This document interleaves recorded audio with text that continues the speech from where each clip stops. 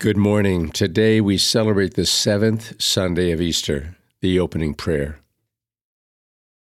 Graciously hear our supplications, O Lord, so that we, who believe that the Savior of the human race is with you in your glory, may experience, as he promised, until the end of the world, his abiding presence in us, who lives and reigns with you in the unity of the Holy Spirit, one God, forever and ever. Amen. A reading from the Acts of the Apostles, 7th chapter, 55th to the 60th verse. Stephen, filled with the Holy Spirit, looked up intently to heaven and saw the glory of God and Jesus standing at the right hand of God. And Stephen said, "Behold, I see the heavens opened and the Son of Man standing at the right hand of God." But they cried out in a loud voice and covered their ears and rushed upon him together. They threw him out of the city and began to stone him. The witnesses laid down their cloaks at the feet of a young man named Saul. As they were stoning Stephen, he cried out, "Lord Jesus, receive my spirit." And he fell to his knees and cried out in a loud voice, "Lord, do not hold this against them." And when he said this, he fell asleep. The word of the Lord. Responsorial Psalm, the Lord is King, the Most High over all the earth. The Lord is King. Let the earth rejoice. Let the many islands be glad. Justice and judgment are the foundation of his throne. The Lord is King, the Most High over all the earth. The heavens proclaim his justice, and all peoples see his glory. All gods are prostrate before him. The Lord is King, the Most High over all the earth. O Lord, you are most high over all the earth, exalted far above all gods. The Lord is King, the Most High over all the earth. A reading from the book of Revelations, 22nd chapter, 12th to the 14th verse, 16th and 17th verse, and the 20th verse. I, John, heard a voice saying to me, "Behold, I am coming soon. I will bring with me recompense. I will give to each according to his deeds. I am the Alpha, the Omega, the first and the last, the beginning and the end. Blessed are they who wash their robes so as to have the right to the tree of life and enter this city through its gates. I, Jesus, sent my angel to give you the testimony for the churches. I am the root and offspring of David, the bright morning star. The Spirit and the bride say, 'Come.' Let us hear him, 'Come.' Let the one who thirsts come forward, and the one who wants to receive the gift of life-giving water. The one who gives this testimony says, 'Yes, I am coming soon. Amen. Come, Lord Jesus.'" The word of the Lord. Hallelujah verse, "I will not leave you orphans, says the Lord. I will come back to you, and your hearts will rejoice." The gospel for this Sunday is taken from St. John, 17th chapter, 20th to 26th verse. Lifting up his eyes to heaven, Jesus prayed, saying, "Holy Father, I pray not only for them, but for those who will believe in me through their word, so that they may be all one in us, as you, Father, are in me and I in you, that they also may be one in us, that the world may believe that you sent me. And I have given them the glory you gave me, so that they may be one as we are one, I in them and you in me, that they may be brought to perfection as one, that the world may know that you sent me and that you loved them even as you loved me. Father, they are your gift to me. I wish that where I am, they also may be with me, that they may see my glory that you gave me. Because you loved me before the foundation of the world. Righteous Father, the world also does not know you, but I know you, and they know that you sent me. I made known to them your name. I will make it known, that the love with which you loved me may be in them, and I in them. The Gospel of the Lord.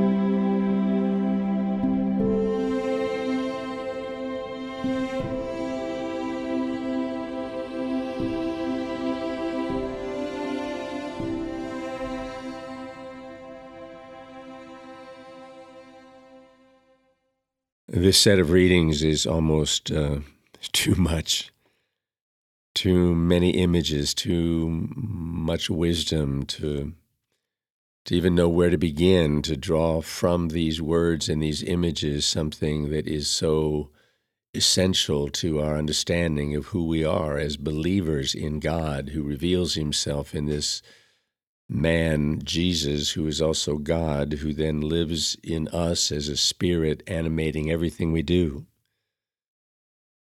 But I'm going to try. I want to start with an image that's in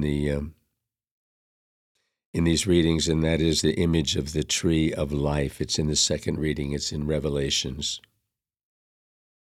That somehow that this image that John is working with is an image of this God entering into the world, bringing with him something for people. And what he brings is recompense to each person according to their deeds. Recompense.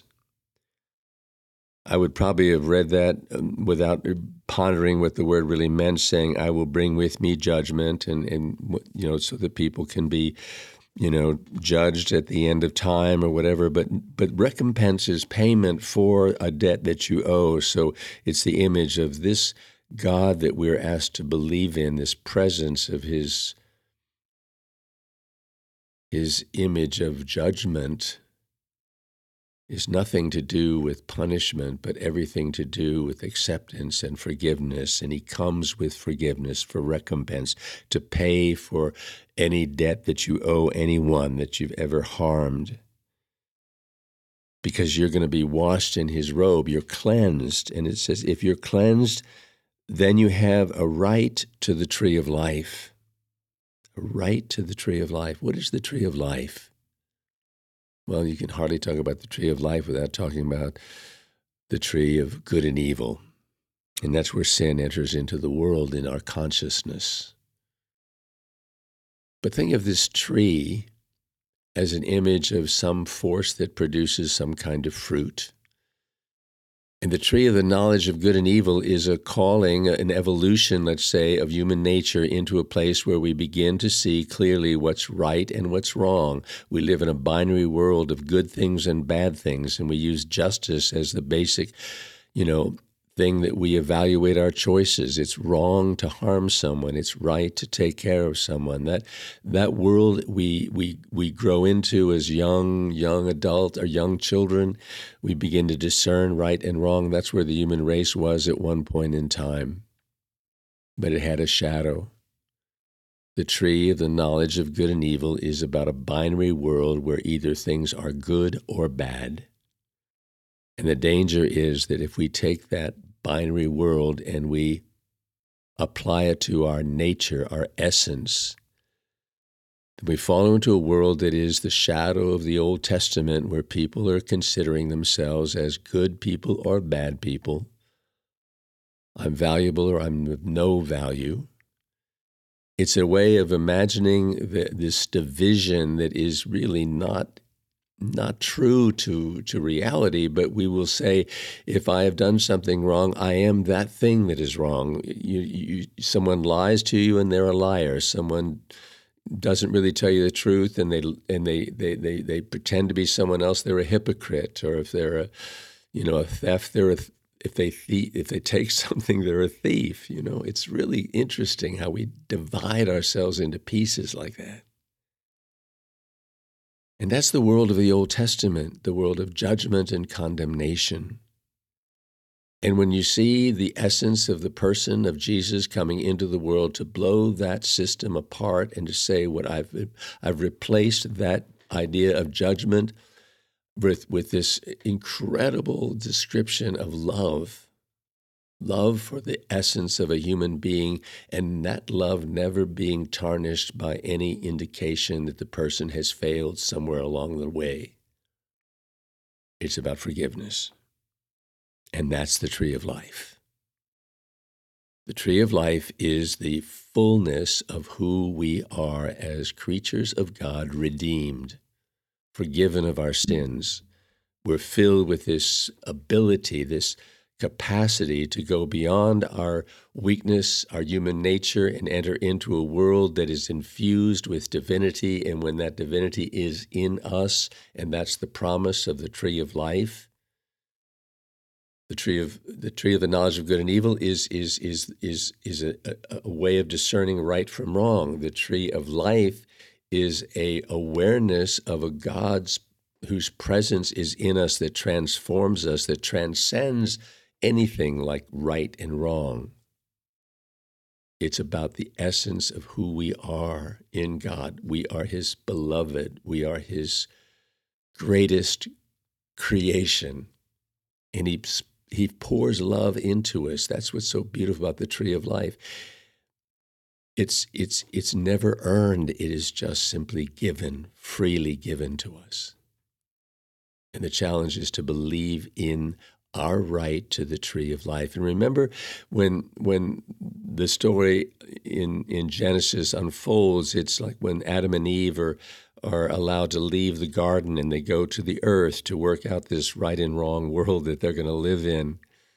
And God makes these garments for them and helps them, go to this new life. And then there's an angel placed at the entrance of the Garden of Eden, and basically it's saying, you can't come back here and eat of this tree of life. It's not something you can achieve. It's only given freely given. That's the essence of the New Testament, the essence of the presence of God in a human being who comes into the world to reveal who he really is. And who he is not anyone interested in judgment and condemnation, but only in union and communion. That's the awesome truth that we find in this set of readings. Look at Stephen in the first reading for a moment, and he is just a man who's been touched by the tree of life. He's been given this insight into who God is. He sees it as so attractive and so powerful. He wants to be one with it, and he's allowed to be one with it because God pours his essence into Stephen, and Stephen does exactly what Jesus would do. And it just shocks the people around him who are executing him, who are part of the world of good and evil, who are judging him as a negative element because they're trying to stop this contagious awareness of God's love and forgiveness. The temple people are invested in a world of judgment.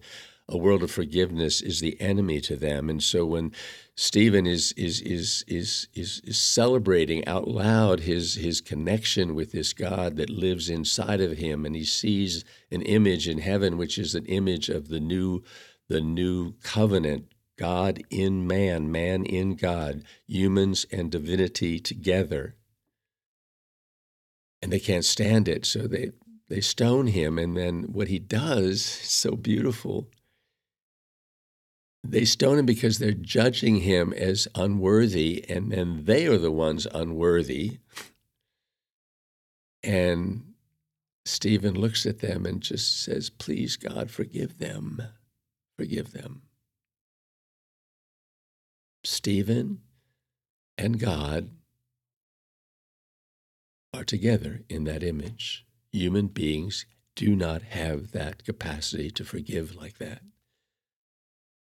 So we have in that story of Stephen a beautiful image of how Christianity spread. It's when people were doing things that didn't make any sense to the human nature that was grounded in judgment and right and wrong in a binary world. There was this new image that seemed to animate these people, and it was all about presence and love and forgiveness, and they kept giving the honor and the glory of who they were, not to themselves, but to a God who lived inside of them.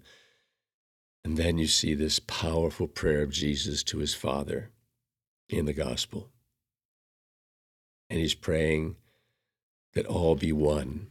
And you know, when I used to hear this, I used to think, well, he's praying for the unity of Christianity, the fact that we all are one, that we love each other and care for each other. No, he's not saying, I pray, Father, that you will make all the members of this body of believers in a place of unity and oneness. Yes, that is going to be the result of who they are, but the real prayer is, I want them, God, to be one like you and I are one. I am in you and you are in me. I know that. They don't know that they have that as a gift given to them by us.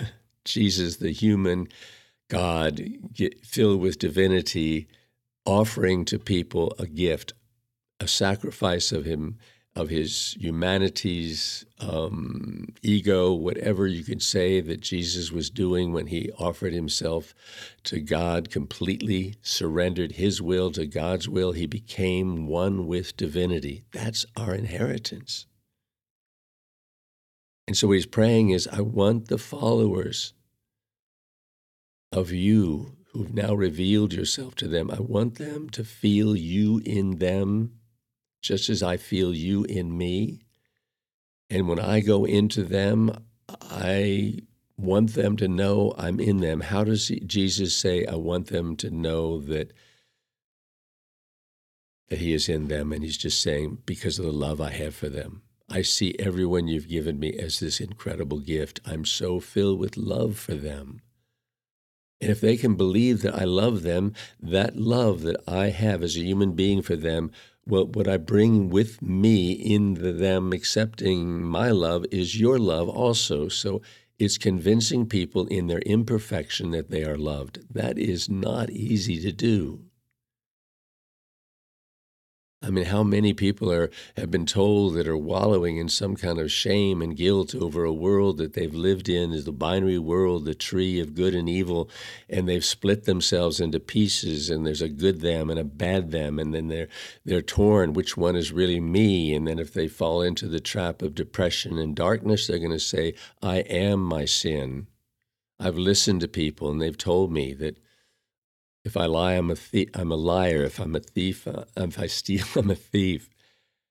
That identity with evil is the most dangerous thing that can happen to a human being in their relationship with God, because it creates a false separation. There's nothing in the revelation of Jesus as to who God is that God has any shred of desire to punish or to judge and to condemn someone. Sure, he makes it clear that discernment is essential. You have to discern whether you're doing something that's destructive. But when you're doing something destructive, if you feel that that is your identity, and then you feel that you're a destructive being, then you get identified with that, and it's dangerous, because it's almost as if that part of you wants to have a life. You give your weakness an identity, and then that identity takes over and wants to exist, and it feeds off of shame, and you find yourself drawn to things that are negative, because that gives you a sense, yeah, you probably are this person that's bad. No, you're not. How can you listen attentively to what Jesus is revealing about who he is and why he came into this world? I came into this world to reveal to each individual the love that you, God the Father, have for them. How much you long to be in them, but it's hard for a human being to believe that God loves that way. But a human being who looks at you, and that that human being, and they love you, you can feel that love.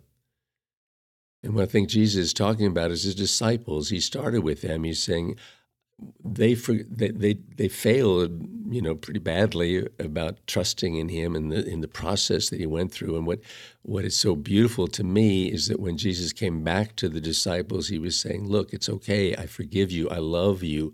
My love for you is what I want you to feel. Not any judgment, not any condemnation. The essence that is you is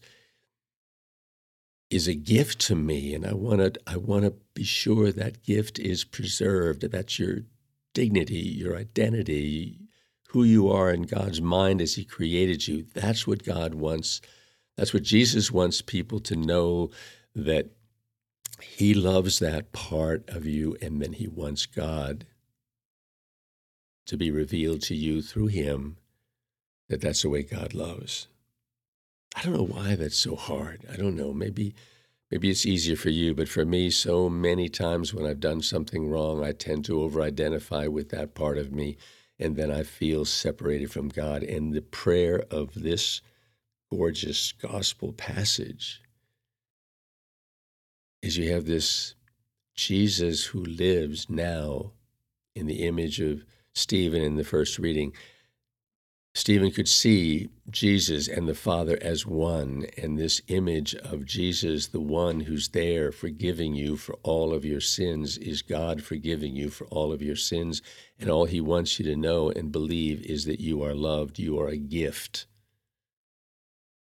And when you're loved that way, when you feel that affirmation, the image that an action that you did, a mistake that you made, a mark that you missed, will never create in you a sense of division and separation, and there'll be oneness.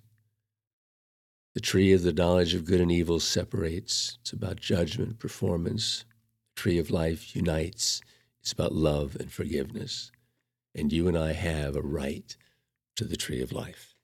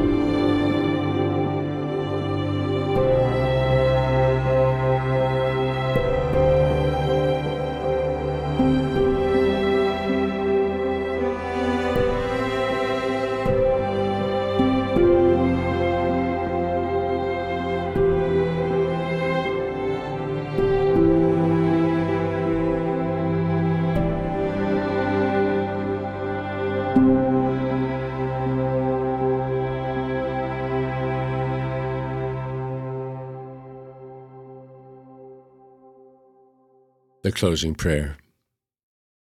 Father, the world in which we live is not necessarily a world of understanding and compassion, forgiveness. It's really a world at times that is filled with judgment and condemnation, rejection, separation. Help us to be free of that illusion that that is somehow a world that you have created. It's not the world you created. It's the world that exists when you are not fully understood, recognized, received, believed in, and trusted in. Help our world to change, to become more the world you created it to be. Not so much outside of ourselves. We can't control that, but we can control the inner world. The world where we are often the judge. We are often the condemning spirit. Free us from that. Fill us with love and life. And we ask this in Jesus' name, amen. I'd like to remind you that the program you just listened to is available on our website, pastorreflectionsinstitute.com, as well as on our podcast. Go to Apple Podcasts, Spotify, or wherever you get your podcast and subscribe to Finding God in Ourselves. It's free to listen to anywhere, anytime. And the music in our program was composed and produced by Ryan Harner for this show. This ministry also needs your support, so make a one-time or recurring tax-deductible donation on our website. Thank you so much for your listenership and your continued support. Without it, this program would not be possible.